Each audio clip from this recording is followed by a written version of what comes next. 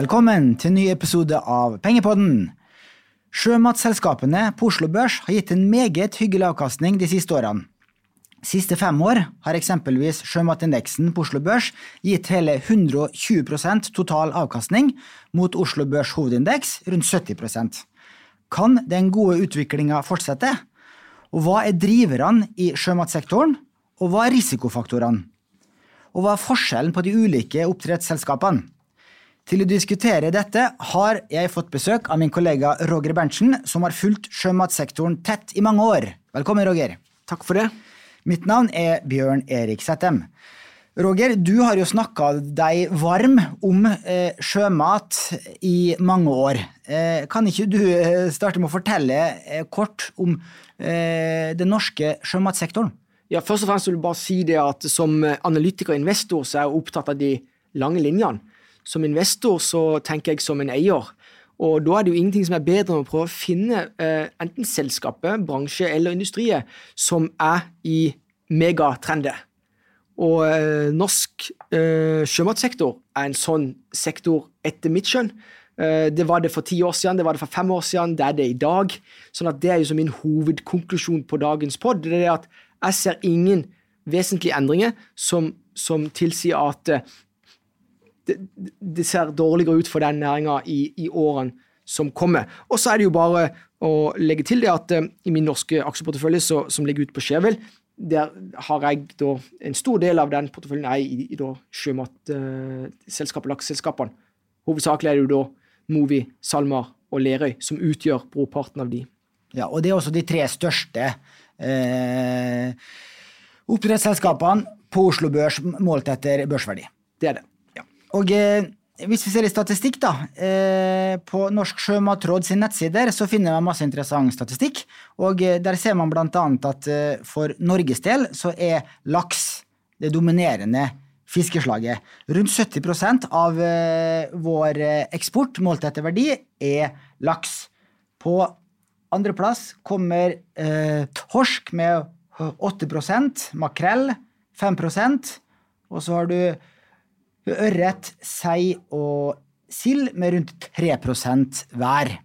Så det stort sett lakseoppdrett vi snakker om. Ja, og først og fremst det som unike med lakseoppdretten, det jo det at laksen fungerer hva vi skal si, som oppdrettsfisk. Altså det betyr han takler det. Torsken gjør ikke det. Torsken ønsker å bevege seg, og det gjør jo det at den industrialiseringsprosessen i laksenæringen, den har gått sin gang gjennom 5-10 år, og da kan du plutselig da levere en gitt kvalitet av en laks til enhver tid gjennom året. Og det alfa og omega for å kunne gjøre noe til et globalt produkt med relativt lav risiko, hvor du da plutselig kan konkurrere mot hva det skal være kylling, om det skal være gris eller ikke. Til syvende og sist handler dette, Bjørn Erik, om prisen på protein. Vi mennesker trenger protein, vi blir stadig færre, vi blir stadig eldre, vi får stadig bedre råd, og så det jo en ting som sikkert, det at rødt kjøtt eller produksjonen der, det vanskelig å få gjort noe med den, og den passer ikke inn i dagens samfunn, rett og slett, for den ikke, han ikke, det for kostbart omstendig produksjonsprosess knyttet til ordinært kjøtt, mens i havet det helt andre forutsetninger. Men industrialiseringsprosessen knyttet til oppdrettslaks, det nøkkelen. Og i min verden så handler dette om protein, og hvor billig kan dette proteinet bli. Og jo billigere det blir, jo mer etterspurt vil det bli verden over. Og Norge jo en veldig stor fiskeeksportør, og innenfor laks jo verdens største, og det ikke over hele verden. Man kan ha oppdrettsanlegg i sjøen og i fjordene, det vel Norge og Chile, som vel de 2 største landene for oppdrettslaks? Det det. Det flere plasser i verden, men alt handler jo om hvordan forholdene og da det jo temperatur først og fremst det handler om, og snitttemperatur gjennom året. For dette name of the game her, altså det å produsere en matvare billigst mulig, eller protein billigst mulig, og da det jo viktig at du kan få mange innsatsfaktorene gratis gjennom naturen. Derfor norskekysten perfekt. Langs kysten utenfor Chile perfekt. Vi har Kanada, vi har Skottland, vi har flere sånne plasser. Men der det, skal du konkurrere på pris, eller vinne en kamp in the end, så har du nødt til å være der de forholdene best. Og det derfor vi skal komme innom det temaet senere, det derfor jeg har ikke noe sånn, aldri vært noen fan av å dra fisken opp på land. For jeg kan ikke skjønne i min villeste fantasi hvordan du skal konkurrere på pris når du tar noe lenger ut av havs, der det hører hjemme, og få ned produksjonskostnaden deretter. Du tenker på landbasert. Landbasert, ja. Det skal vi komme tilbake til. La oss snakke litt om verdidrivere og risikofaktorer. For som du var inne på, det en voksende befolkning i verden. Vi blir stadig eldre. Helse viktigere og viktigere. Vi får en voksende middelklasse over hele verden. De vil spise sunt. Og det kanskje den viktigste verdidriveren, derfor du sier at laks og sjømat en megatrend som gir høyere vekst og høyere lønnsomhet enn gjennomsnittet på børsene. Ja, først og fremst må vi huske på at lønnsomheten god der i dag. Men lønnsomheten god hos noen få store spillere, for de har gått løypa. De har jobbet hardt for å utvikle dette og profesjonalisere det og effektivisere produksjonen. Og så det spørsmålet det som investor, jeg liker alltid å knytte det opp som investor, som langsiktig investor, for det det som hemmeligheten å ta del av verdiskapningen som der i verden. Og så det sånn at hvis dette kan vokse fra dagens nivå de neste 5, 10, 20, 30 årene med relativt sikkerhet, så skal du prøve å være med på sånne reiser. Og for det jo det handler om at de aller fleste produktene hos bedriftene der ute, det veldig gode produkter mange leverer med høye marginer som attraktivt, men potensialet, før eller senere så når de et potensial. De aller fleste selskaper når et potensial relativt raskt. Da stopper det bare opp, og så ender det opp om å bli declining business, og så det over og ut som et fornuftig selskapinvestering. Men noen industri ikke sånn. Og sjømat jo der at potensialet for vekst fremdeles stedet på grunn av de faktorene du nevner. Men helse jo helt åpenbart en av de viktigste driverne. Det betyr at alle andre rundt reklamerer indirekte for norsk sjømat på grunn av den helsemessige biten. For du konkurrerer mot, hva vil si, burgeren til McDonald's, altså kjøtt. Og den kampen der egentlig ikke så forbaska vanskelig å vinne. Det bare at du må ta tida til hjelp. Og det jo det som herlig. Den som tar tida til hjelp i aksjemarkedet, han blir jo premiert. Og jeg så det at i dag kommer bare rundt 5% av verdens matproduksjon fra havet, til tross for at jordas overflate består av 70% vann. Sånn at det jo et stort potensial her, men det ikke ubegrenset med vekst, i hvert fall ikke innenfor fiskeoppdrett, og heller ikke villfisk. Du må jo, hvis jeg snakker om villfisk, så skal man være forsiktig med å drive råfiske. Når det fiskeoppdrett, så det konsesjoner, sånn at det jo veldig styrt fra myndighetene der, heldigvis. Ja, definitivt. Og det jo litt viktig at ofte så hører du jo at det sterk motstand mot det ene eller andre, men vi må være såpass ærlige at løsninger stort sett ligger en plass midt imellom. For at vi skal dra verden i riktig retning, så må du balansere ytterpunktene. Sånn at veksten og profitten i industri, den må jo på et eller annet vis holdes i sjakk innenfor fornuftige, rett og slett fornuftige prinsipper. Mens her det snakk om bare for sjømatnæringen, så vi fremdeles i startfasen av mange år med vekst. Men for å kunne ta neste steget, så har du jo nødt til å øke produksjonskapasiteten, og det gjøres jo basically egentlig bare med å ta det lenger ut til havs, rett og slett.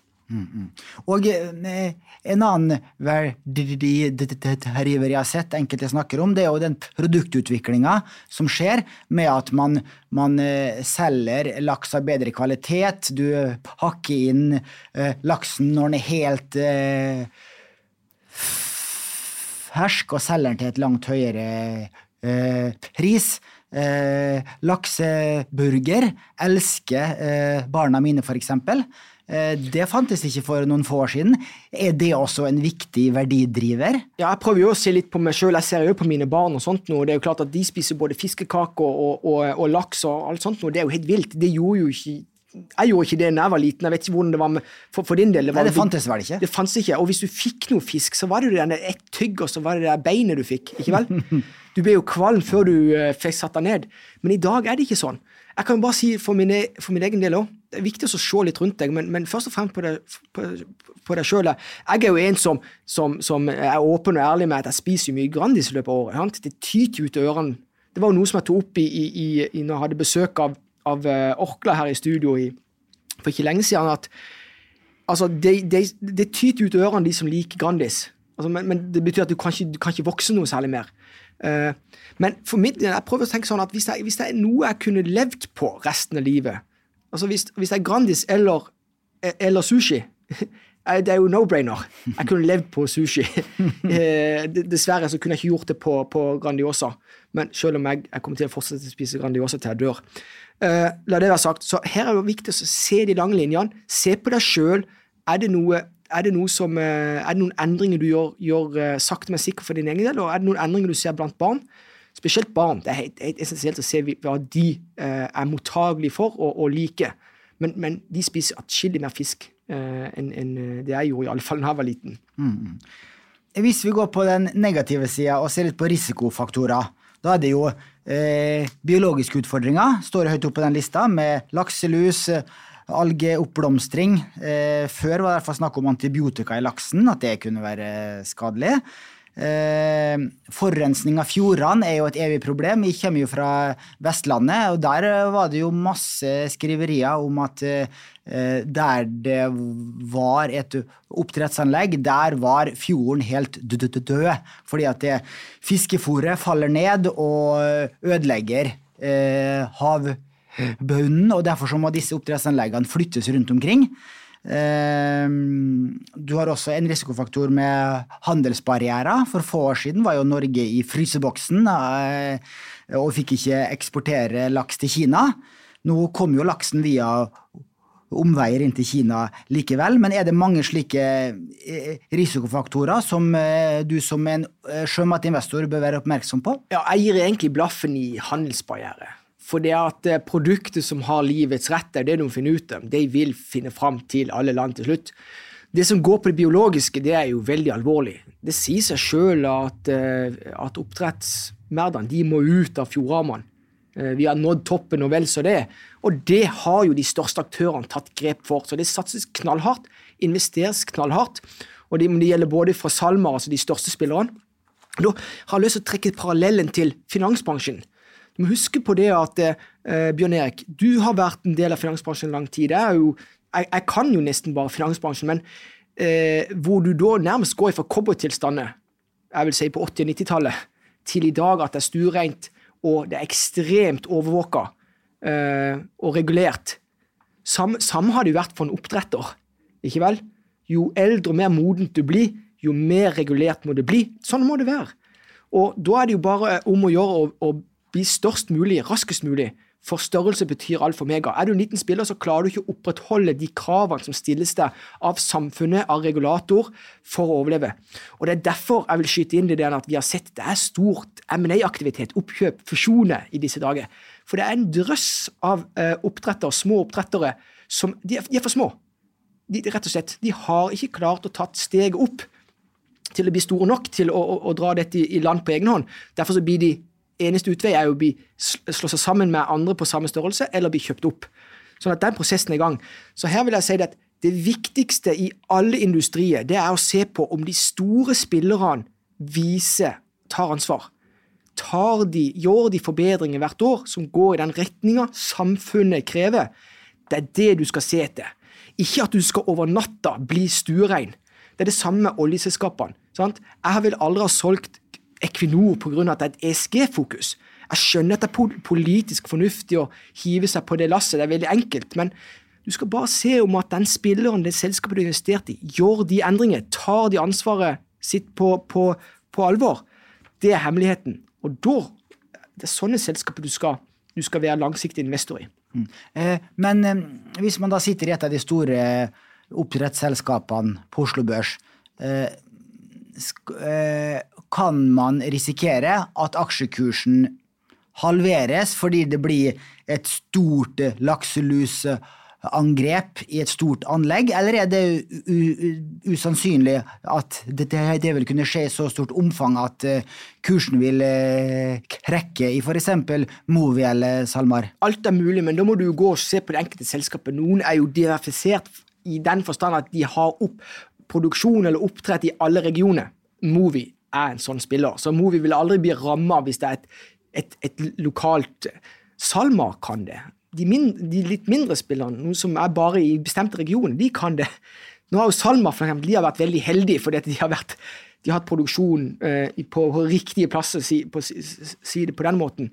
Men ja, det helt riktig. Så du må alltid følge med på at noen selskaper mer sårbare for biologiske uheldigheter enn andre. Men til syvende og sist så det at du som investor, selv om du har funnet noe, ikke vel, du må følge med. Ikke vel? Kom det ny informasjon det ene andre, så må du være på ballen. Jeg liker generelt alltid å være I trend, når det store trender I gang, så liker jeg å være I de største spillerne. Jeg litt på samme måte som indeksfondene. De jo alltid tungsvekta I de største spillerne. Så det helt essensielt.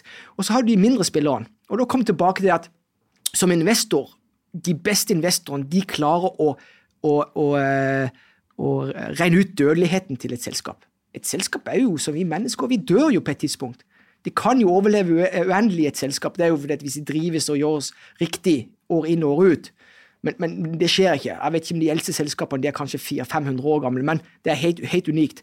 Så det noen spillere, sant? Du liten, du dårlig lønnsomhet, har du ikke de riktige folkene, skal du prøve å finne på noe nytt, for eksempel landbasert, sant? Du skal ta opp denne fisken på land, da jo plutselig dødsrisikoen for selskapet betydelig. Mest sannsynlig større enn det for fisken, ikke vel, som du skal prøve å oppdrette.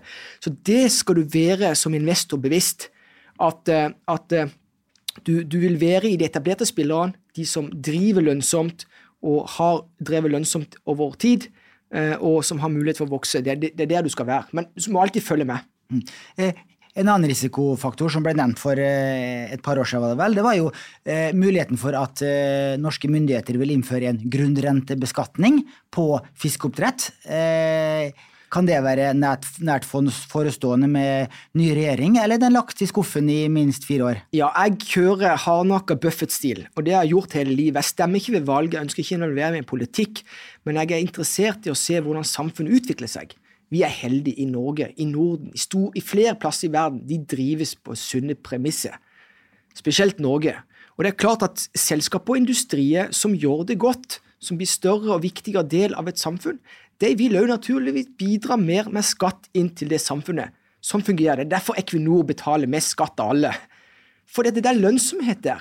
Men, så det ligger I kortene at sjømatnæringen og sjømat kommer til å bidra mer til fellesskapet lenger frem I tid, men det må være på sunne og fornuftige prinsipper. Det må ikke være bare basert på prinsipper som knyttet til at nå har det vært 5 år med ekstrem lønnsomhet, og at enkeltindivider har blitt veldig rike på kort tid. Da har du angripet problemet fra feil vinkel. Men over tid, det ingenting som bedre hvis det skulle vise seg det at norske sjømatprodusenter de største bidragsyterne til statskassa. Ingenting bedre, for da vet jeg det at dette robuste selskapet som driver lønnsomt, og kanskje som en håndfull spillere på det globale plan, når det kommer til oppdrett av fisk. La det være sagt, jeg jo bare nødt til å si det at når du tar noe til havs, lenger til havs, så var det en som sa det at et av problemene med det det at nå har jo denne her makrellstørja, den har jo kommet tilbake, det var det jo råfiske tilbake I sin tid. De fisket jo tomt for makrellstørje I norske farvann, og det var veldig trist. Men nå den tilbake igjen, og den liker jo laks, den dundrer jo inn I de smerdene. Og da tenkte jeg, ja, men det jo ingenting som bedre. Prisen på makrellstørje, altså, kan du ikke fange den nå, ikke vel? Sånn at hele tiden du utvikler, de største spillerne som har størst inntjening, de mest interessert I å beskytte sin posisjon, de vil også drive mye R&D, utvikling og sånt noe, så det sier seg selv at Movi og SalMar, de kommer til å drive med noe helt andre fiskesorter lenger frem I tid. Og det vil ikke en landbasert oppdretter gjøre. For han har en liten balje på land, som han kan ha denne laksen sin I, mens de ute havs øker sin mulighetsrom eksponentielt. Men det skjer ikke over natta. Men det trenger du ikke heller, for det at oppdrettsnæringen som vi kjenner i dag, den er utviklet over årtier, ikke vel? Så ha respekt for det. Den kunnskapen, kapitalen, det slit som har vært for å få den industrien frem til det den er i dag, på samme måte som oljeindustrien har gavnet oss godt i dag, og gjør det de neste 10-20 årene også. Så vis respekt generelt. Det gjør at du bygger integritet og bygger verdi på alt det du gjør. Vi har ikke diskutert lakseprisen direkte, men selvfølgelig, lakseprisen er jo en veldig viktig faktor for inntjeninga til oppdrettsselskapene fremover, og som du sier, du har en viss forutsigbarhet i produksjonsvolumet fremover, for det er langsiktig stabil virksomhet det her. Du vet at etterspørselen også er ganske stabil. Svinger lakseprisen mye fra år til år og fra måned til måned? Er det noe man bør også følge nøye med på? Ja, det gjør han jo selvfølgelig, ikke vel? Og det er jo fordi det er jo biologi dette. Sant? Det er en sykel. Det er ikke bare å slå på en bryter, så har du en slakteklar laks. Og det er klart at hvis det inntreffer noe, og disse konsesjonene, de beste spillerne er jo gode til å maksimere kapasiteten innenfor den konsesjonen de har. Andre litt mindre gode på det, ikke vel, og da er den oppside, men så det er klart at hvis det skjer noe, så vil det påvirke selvfølgelig tilbudet. Etterspørselen, den bare øker, og da blir det jo tytt ut i pris, men det jeg vet ikke, jeg har jo sagt det litt fleipete, men det er ikke fleipete i tidligere episoder når vi snakker om sjømat. Det er det at i sin tid, jeg tilbrakte jo, var det 13 år i hovedkontoret til Olav Thon og fikk lunsj derifra. Det var i nettfondstida. Og da var jeg litt opptatt av å se det, at av og til så jeg det tøyt det bugna med røkkelaks fra Olav Thon sin kantine. Sant? Og jeg skjønte jo det at det var jo, det timet med at når lakseprisen bunnet ut. Så du skjønner at restaurantnæringene, de er jo opptatt av det. Det er protein, ikke vel? Billig. Og det er eksklusiv vare i utgangspunktet en laks. Så når Olav Thon var villig til å dele ut røkkelaks på lunsjbordet, da vet du at da tar markedet imot og vel så det. Og da gikk jo aksjekursene opp. Så her ser du bare at det nivået der, jeg prøvde å trekke det, mens jeg var der de 12 årene, så løftet det seg. Olav Thon, eller i alle fall den som hadde ansvaret for kantina hos Olav Thon, innkjøp, det løftet seg hele tiden. Ikke vel? Så dette forteller ut etterspørselen de tar imot selv på høyere priser. Men nok en gang, for å være en spiller som kan dra nytte av det over tid, så må du vokse også. Du må bli større, du må ikke bli... Sånn er det for alle. Det er enten å spis eller bli spist. La oss gå litt over på enkeltselskapene på Oslo Børs. Men før det har jo vært en veldig hyggelig kursutvikling, som vi sa innledningsvis. Sånn at siste 5 år, hvor sjømatindeksen på Oslo Børs har steget med rundt 120% mot 70% for Oslo Børs. Siste 3 år så ligger faktisk sjømatindeksen marginalt bak Oslo Børs hovedindeks. Siste året omtrent lik avkastning, men så langt i år så har faktisk sjømatindeksen vært en av de sektorindeksene på Oslo Børs som har gjort det best, sammen med energi, med pluss 13%, hvor Oslo Børs sin hovedindeks ligger omtrent på 0.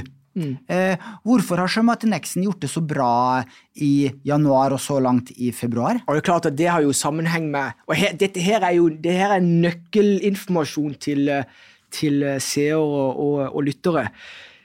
Hvis det er kvalitetsselskapet, ikke vel, så skal du ikke bli redd for at de faller i pris. Da får du de egentlig bare for rabatt. Men når verden blir nedstengt, alle restauranter måtte stenge, det er jo en viktig, selvfølgelig, salgskanal for laks. Og der er det relativt høye marginer nå gjennom de kanalene. Når de forsvant, så forsvinner jo inntekten på kort sikt. Men når verden nå åpner opp igjen, så tyter jo det ut igjen. For produktet laks, det har ikke forsvunnet for folks appetitt, eller folks smak, eller på grunn av at vi har vært nedstengt i et par år. Så det er den enkle, klare sammenheng. Det som er viktig derimot, at hvis du har en anstrengt balanse ikke dette sjømatselskapet har evne til å stå imot 2-3 dårlige år på grunn av nedstengt verden, så har ikke det vært en god investering å være i det selskapet. Derfor er det alltid en trygghet å være i de største spillerne i så måte. Det jo Movi og SalMar og Lerøy, ikke vel? Så de må du forvente at vil utvikle seg og ta igjen det tapte når verden sagt med sikkert åpnes opp igjen. Som du sa, altså, de 3 største selskapene på Oslo Børs når det gjelder sjømat, det jo SalMar, Movi og Lerøy. De i en klasse for seg selv. Hvis vi ser på en Oslo Børs Seafood Index... Jeg må bare arrestere, du må ta de riktige rekkefølge. Movi, SalMar og Lerøy. For Movi vært prises til 121 milliarder, SalMar ca. 80 milliarder og Lerøy ca. 50 milliarder. Ja, det riktig. Ok, for nå så jeg på lista til vektene i den Seafood-indeksen, for der SalMar større enn Movi. Ja, og det riktig, men det har jo noe med hvordan indeksen skrudd sammen. Det i alle fall de 2 største som på topp der, men jeg vil bare si det at SalMar ikke større i reelle termer enn Movi. Nei, det stemmer nok. Det riktig. Dette 3 utgjør da mellom 16 og 30% hver av den sjømatindeksen på Oslo Børs. Hva forskjellen på de 3 selskapene i grove trekk? Ja, i grove trekk så de jo de veldig forskjellige. Movi jo overalt som produsent, verdens største produsent. De har jo nå satt i gang prosesser de siste årene for å bygge brandet, altså bygge Movi-brandet. Før heter det Marine Harvest. Movi jo da, eller tidligere Marine Harvest, jo bygd på flere selskaper som har slått sammen i sin tid. Så det jo som premissene for de. SalMar, de jo over i alle naturgitte regioner i verden hvor du kan produsere laks fornuftig kostnad. SalMar derimot, de har spesialisert seg på deler av regioner i Norge og ekstremt gode på det operasjonelle. De nummer 1 på operasjonelle, prises jo der på børsen alltid som et dyrere sjømatselskap. I min verden ikke det noe problem, så fremt at P-multiplen høy på grunn av kvalitet, at de leverer bedre marginer over tid, over syklen. Og så det Lerøy derimot, de jo en spiller som både på oppdrett av laks og på fangst av torsk, altså av hvitfisk. Men de ønsker å være en hub, et punkt for å selge tredjepartsfisk globalt. Så du ser konturen av hvilken strategisk retning disse spillerne går i på lang sikt, og det synes jeg veldig spennende å ha i bakhodet. Så når jeg sier med Movi at de prøver å bygge brandet Movi, altså som merkevaren, og det mange positive ting knyttet til å være produsent nummer 1 i verden, da har du også mulighetsrom for å gå i ulike retninger, som gjør at du faktisk kan øke marginen din på omsetningen du har i dag. Det kan ikke en liten spiller. Han prisgitt av at han skal produsere en vare for å selge den til en annen part. Så det viktig. Så de 3 spillerne der, de strategisk godt tilsynelatende så klassifiseres de under samme, men de går i strategisk ulike retninger. Og på da 4., 5. og 6. plass så kommer Austevoll Seafood, Bakkafrost, Grieg Seafood. Kan du knytte noen korte kommentarer til de også? Ja, Austevoll jo mer eller mindre Lerøy, la det være sagt, så det ikke så mye mer å dvele med det. Så det krysseierskap, og så sa du Grieg Seafood. Ja. Grieg Seafood jo en selskap som jeg investert i. Det et som historisk har vært i nedre skikte på det operasjonelle. Det ikke bra. Det noe fra mitt ståsted som analytiker-investor ikke liker. Du må, hvis du en kjemper alltid for å bli beste produsent, altså det operasjonelle alfa og omega. Men så det jo sånn at verdien i disse sjømatselskapene, den ligger jo i konsesjonene de har. Og noen av de beste spillerne gode til å maksimere den konsesjonen, hvor mye de klarer hele tiden å produsere ut ifra det de har lov til. Sånn at vekstpotensialet i en som dårligere spiller, jo da større. Ikke vel? Men jeg sier det at på et eller annet tidspunkt så kommer du i en brytningsfase hvor du blir for liten, at du blir slukt av noen andre. Rett og slett. Så i min verden så kanskje Grieg Seafood helt der i grenseland, for at på et eller annet tidspunkt så kanskje å kaste kortene og slå seg sammen med andre, eller la seg bli kjøpt opp. Er du under der igjen, så er det jo bare, du for sent ute, mener jeg da. Da er du for liten.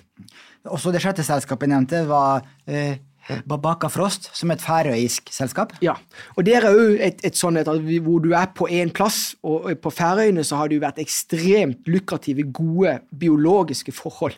Så det har jo vært en sånn best in class, men da må du jo korrigere for, de best in class for det at de har hatt flaks av biologien, eller de best in class for det at de har dyktige? Og dette et sentralt element i den boka som jeg leser hver bidige dag til Philip Fisher, Common Stocks and Uncommon Profits, det at når noen har blitt rike, så skal du ikke ensbetyde med at de best i klassen. De kan ha hatt flaks også.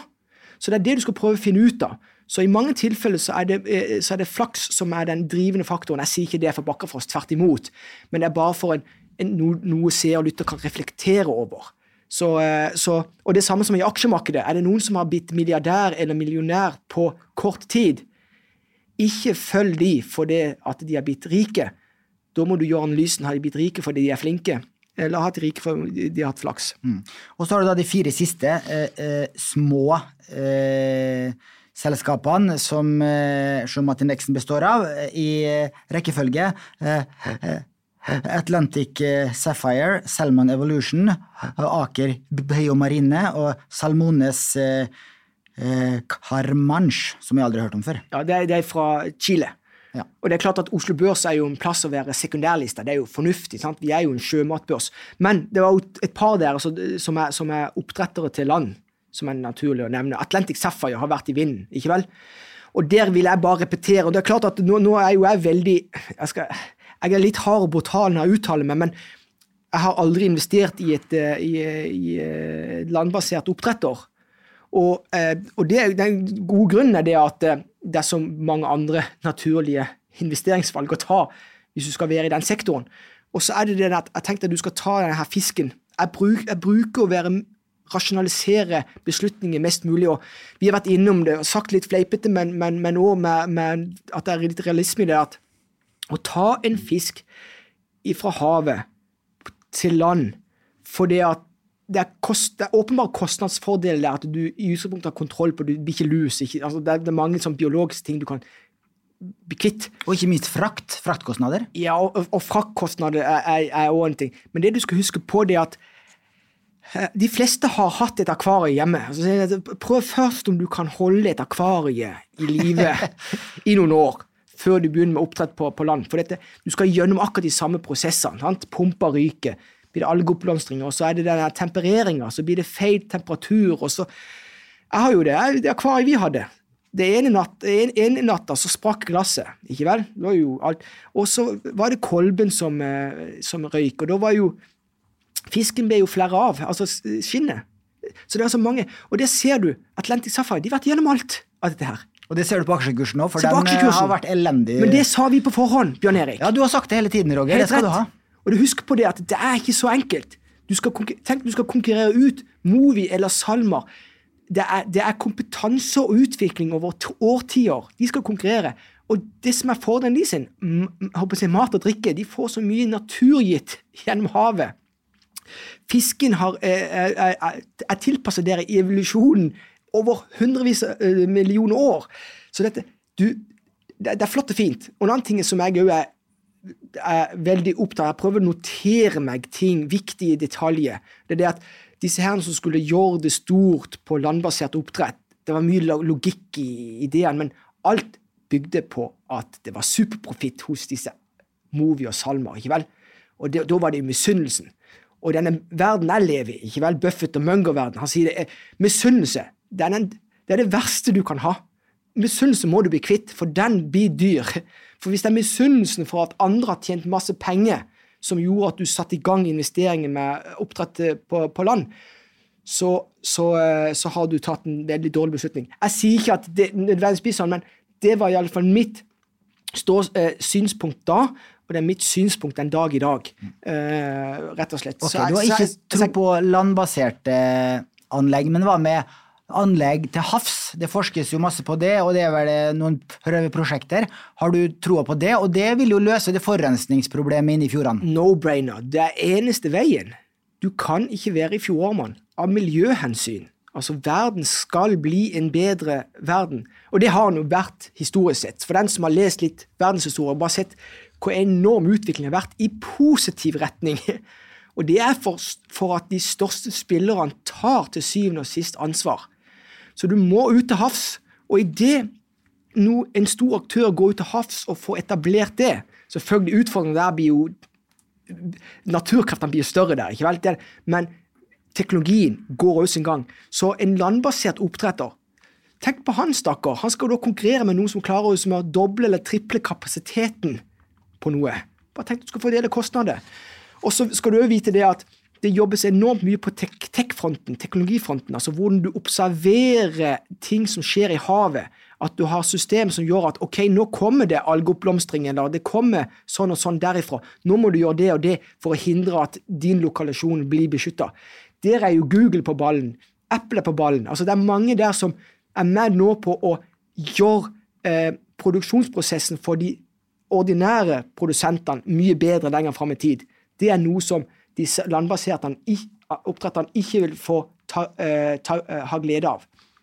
Så derfor så, vær rasjonell, mitt ståsted som investor. Og når det kommer til laks, så det mange som ikke rasjonelle. Og det merker du måten de kommenterer ting på. De klarer ikke å balansere, de klarer ikke å se at det fornuftig, eller det fornuftig, men de tar med standpunkt. Enten du bare fundamentalt motstander, eller så du jo fundamentalt motstander av havbasert, men fundamentalt tilhenger av landbasert. Så som investor, vær rasjonell. Men som kollega, du har jo irriterende mye rett, må jeg si, men... jeg bruker så mye tid. Jeg står opp 5:00. Sånn jeg sier det at fra 5 til 8, det effektivt, hvor du tillegger deg informasjon, og så legger du deg med årsrapporter før klokka blir 12. Så jeg legger enormt mye ressurser for å prøve å ha en helhetlig bilde over industri og utvikling. Jeg opptatt av en ting, lange linjer, og det du også, Bjørn Erik. Du opptatt fra et fondsperspektiv. Våre kunder, brorparten av våre kunder, de skal investere i fond. Breie indeksfond, punktum finale. Og da blir du med på samme hyggelig reise. Rett og slett, for det jo det det skal være. Det skal være en hyggelig reise.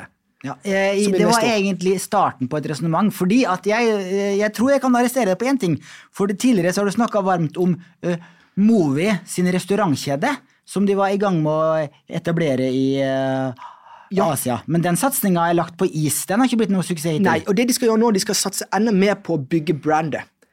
Sant? Men nok en gang, så lenge du største produsent, så opsjonen for å vinne der. Det bare at i min verden blir det bare utsatt. Det bare at i dag det kanskje mer fornuftig å bygge brandet, Movi, og det helt essensielt, Bjørn Erik, fra strategisk ståsted, jeg prøver også å sette meg inn i Movi sitt ståsted. Jeg kjenner ingen i Movi, jeg har ingen tilknytning til noen av dem, men jeg prøver jo å analysere, observere fra sidene, når de sier de skal bygge brandet, og det handler om å bygge brandet i USA. Ingenting bedre enn å gå midt i krigen til McDonald's-landet, USA. Så jeg skjønner din vinkling, du har helt rett, men det ikke deres opsjon ligger der, de største produsent, og de har all mulighet for å lykkes. Jeg ville ikke hatt hardnakker på det, hvis jeg eide hele Movi og bestemte, så hadde jeg hatt hardnakker på det, men du har jo nødt til å bygge brandet til det beste. Så det ikke viktig for Movis videre vekst at de lykkes med en restaurantsatsingen? Nei, allerede i dag. Altså, det betyr at du kan jo som akselerere eller intensivere det om 5 år, om 10 år. Det bare at du tar en omvei. Du må huske på det at du må være rasjonell også som selskap. En ting som ikke rasjonelt, og det jo klart at det jo ikke noe som Jan Fredriksen liker å høre, for jeg har jo påpekt det at Fredriksen eide jo en tredjedel av Movi i 2010. Men de har solgt seg ned i 2 etapper og eier bare 12-13% i dag. Det mener jeg har vært en veldig dårlig deal. At en av Norges beste investorer har jo da, fra 2010 frem til i dag, solgt seg kraftig ned i Movi. I dag Movi vært 121 milliarder, eller pris på børsen. Og det jo klart at hadde Jan Fredriksen suttet på en tredjedel av de aksjene i dag, så hadde du vært brorparten av hans formue. Langsiktighet, så det som Movi og sjømat ikke som en tradisjonell olje- og offshore bransjeindustri, som det kanskje i sin tid var. Det har blitt noe annet. Vi må snakke litt om M&A-aktivitet, altså fusjon og oppkjøp, for det har vært mye aktivitet der de siste årene. Nå pågår det jo en budkrig om NTS, som har en børsverdi på rundt 15 milliarder. For ikke så lenge siden så var det NRS, Norwegian Royal Salmon, som var i spill. Ja, NRS er også et selskap som har interesse i, og de ble jo da forsøkt slukt. De ble jo delvis av NTS. Det var en budkrig hvor Salma var inne og bøy 280 kroner, og så ble det jo faktisk av en eller annen grunn solgt for 240. Og da må du jo begynne å snakke om corporate governance, ikke vel? ESG. Vet du hva? Å være best i klassen på ESG for hvert selskap i hver industri, være best i klassen i sin industri, det er verdidrivende. Og det som skjedde i NTS, det var det at den governance-biten i NTS, den gjorde at Helge Gåse, som var dominerende aksjonær i NTS, 37% av aksjene, han fikk over 50% av medaksjonærene mot seg. Og det endte jo opp da med at Mo ville ha inn bud på NTS, og nå er det jo da enden på visa er jo det der Salma har det høyeste budet. Og da lander kanskje NTS hos Salma. Så det er veldig interessant. Fra mitt perspektiv er det fantastisk. Jeg elsker sånne ting, for følg med på hvordan ting utvikler seg når det kommer på M&A-aktivitet. Og det er jo en vesentlig del av det å være en investor. En som er langsiktig investor, han vil før eller senere bli eksponert for det. Enten er det selskapet han sitter i, blir kjøpt opp, eller selskapet han sitter i, kjøper andre. Og da er det viktig å følge med og lære litt av disse prosessene. Men sånn som det ser ut nå, så ender NTS og da indirekte NRS opp i Salmar, rett og slett. Sånn som det ser ut nå. Ting er jo ikke spikret ennå, men sånn ser det ut nå. Er det andre mindre selskaper som er i spill, og som kan ende opp med å bli kjøpt opp i løpet av et år eller to? Som jeg sa, jeg sier at Grieg Seafood er helt i grenseland. Alt under Grieg Seafood er jo som up for grabs, vil jeg si. De er der nå. Dette her, ikke for oss, det er jo ingen andre som skryter av oss, Bjørn, så vi må skryte av oss selv, men vi har påpekt, det blir ved flere anledninger, det kommer til å bli økt M&A-aktivitet i sjømatnæringen. Og nå ser vi det. Og det er ikke noe som stopper med det første. Men nok en gang er det en liten produsent for å tilfredsstille de kravene som samfunnet krever. Da nytter det ikke å være liten. Som siste del her, så skal vi snakke litt om fond og ETF-er innenfor sjømatsektoren. Det blir en veldig kort del, fordi at det er bare ett bransjefond innen sjømat, og det styres fra Bergen. Det er nemlig Holberg Triton, som vi skal snakke litt om. Og jeg trodde at det fantes en ETF, eller ETN, som følger sjømatindeksen på Oslo Børs, men den oppdaget jeg ble lagt ned for et par år siden, for DNB hadde et børshandlet instrument som fulgte sjømatindeksen, som da også kunne kjøpe en Bull og Bear-variant av, som ble lansert i 2016, men den ble altså lagt ned for etter 2 år siden, sannsynligvis på grunn av lav etterspørsel, at det var liten interesse for å handle i det instrumentet. Det synes jeg var litt rart egentlig, for det vil absolutt kunne vært interessant å kjøpe den norske sjømatindeksen og få en rimelig eksponering mot den. Men hvis lytterne vet om andre fond eller ETF-er, ETN-er innen sjømatsektoren, så bare send oss en mail eller på Twitter eller Shareville, så skal vi ta det med i neste sending. Men jeg sendte deg siste månedsrapport fra Holberg Triton, som det er et globalt sjømatfond.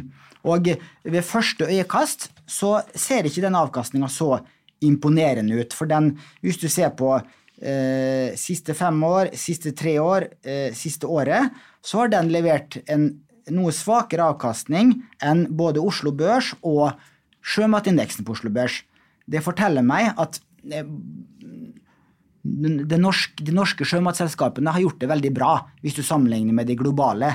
For det Holberg Triton-fondet inneholder 20-30% norske aksjer, og resten asiatiske, amerikanske, europeiske selskaper. Og så skal det også sies, fondet har relativt lave svingninger, så lavere volatilitet enn Oslo Børs og enn sjømatindeksen siste sjekka. Men du må huske på det at det jo noe som ser lytteren bør bemerke seg. Altså volatilitet, det du lærer i finansteori om at det risiko, det tull. For reell risiko, det ikke bare i aksjemarkedet, men det gjelder i livet generelt. Det om du vet hva du holder på med eller ikke. Ikke vel? Så husk på det, for det mange store deler av volatiliteten i et selskap på en børs som skyldes faktisk naturlig svingning i industrien. Så det forskjell. Men hvis det volatilitet som skylder for at et selskap har en anstrengt balanse, at de lever på en knivsegg for å overleve fra dag til dag, så det noe annet. Du har sett litt på den porteføljen til Holberg. Jeg kan bare gjenta, eller referere kort. De har porteføljesammensetningen deres. Ser da, de har 41% av verdiene av porteføljen i europeiske sjømatselskaper, 34% i asiatiske, 13% i Oceania, altså hovedsakelig Australia. De har 4% i Nord-Amerika, 4% i Afrika.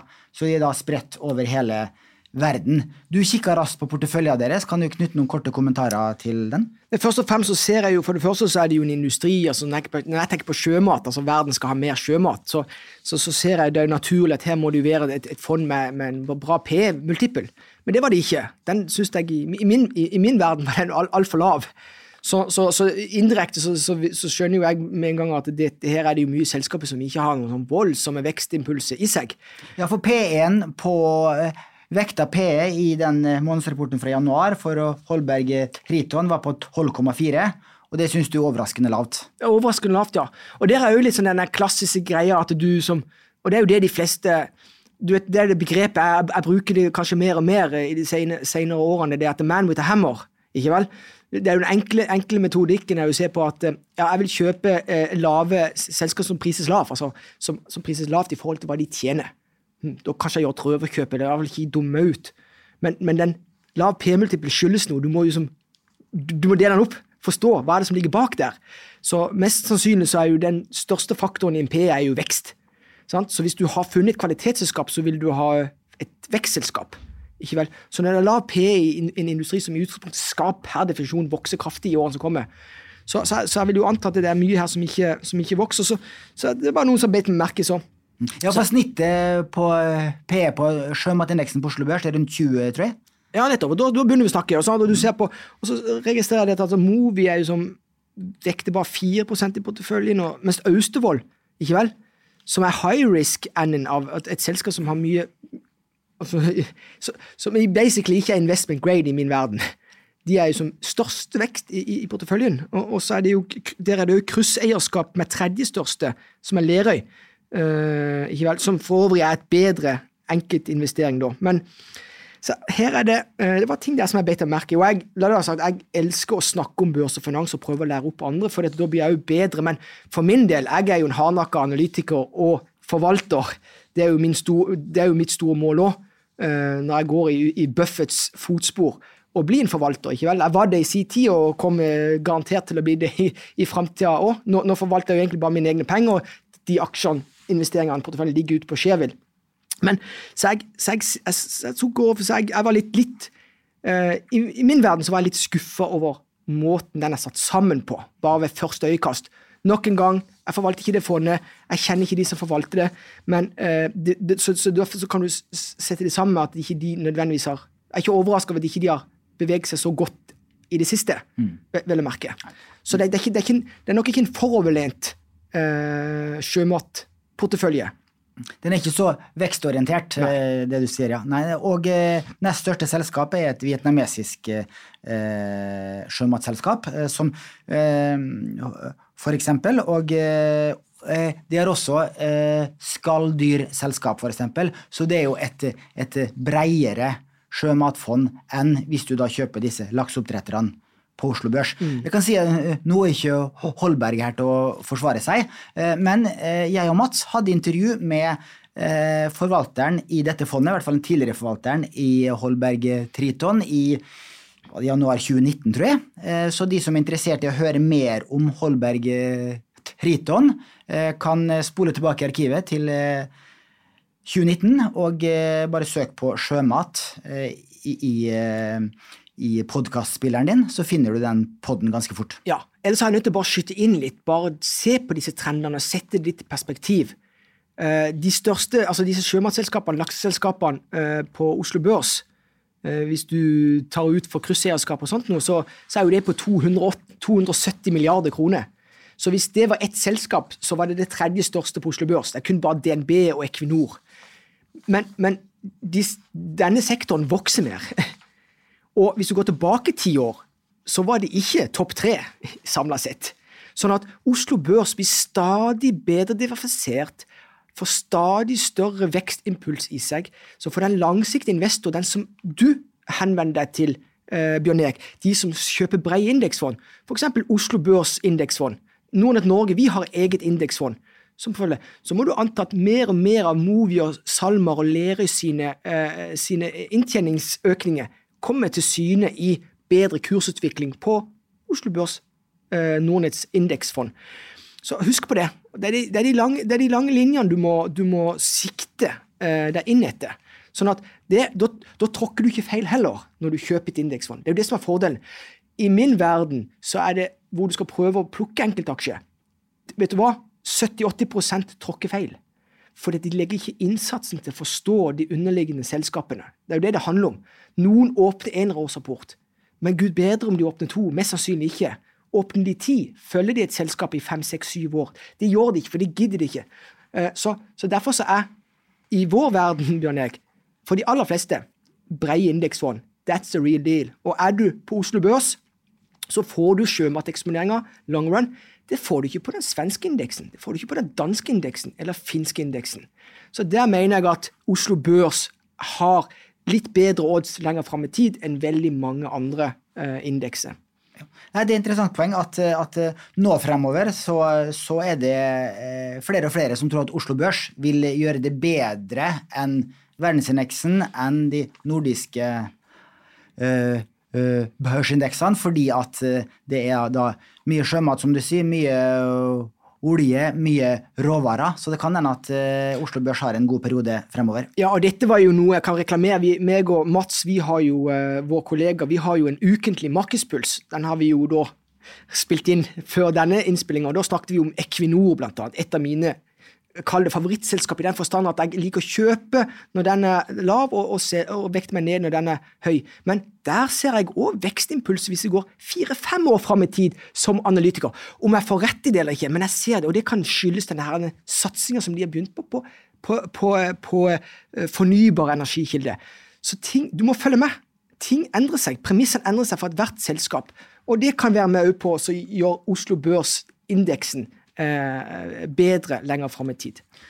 Så bra, da skal vi runde av. Da har vi holdt på i en liten time, så tusen takk til alle som hørte på, og gi oss gjerne ris og ros i podcastspilleren din og på sosiale medier. Kom med tips til tema du vil vi skal snakke om. Så høres vi igjen om en uke. Ha det bra! Penger, penger, penger, penger, penger, penger, penger, penger, penger, penger.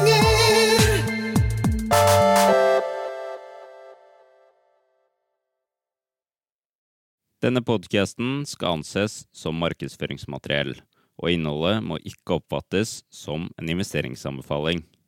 Podcasten er kun ment til inspirasjon og informasjonsformål.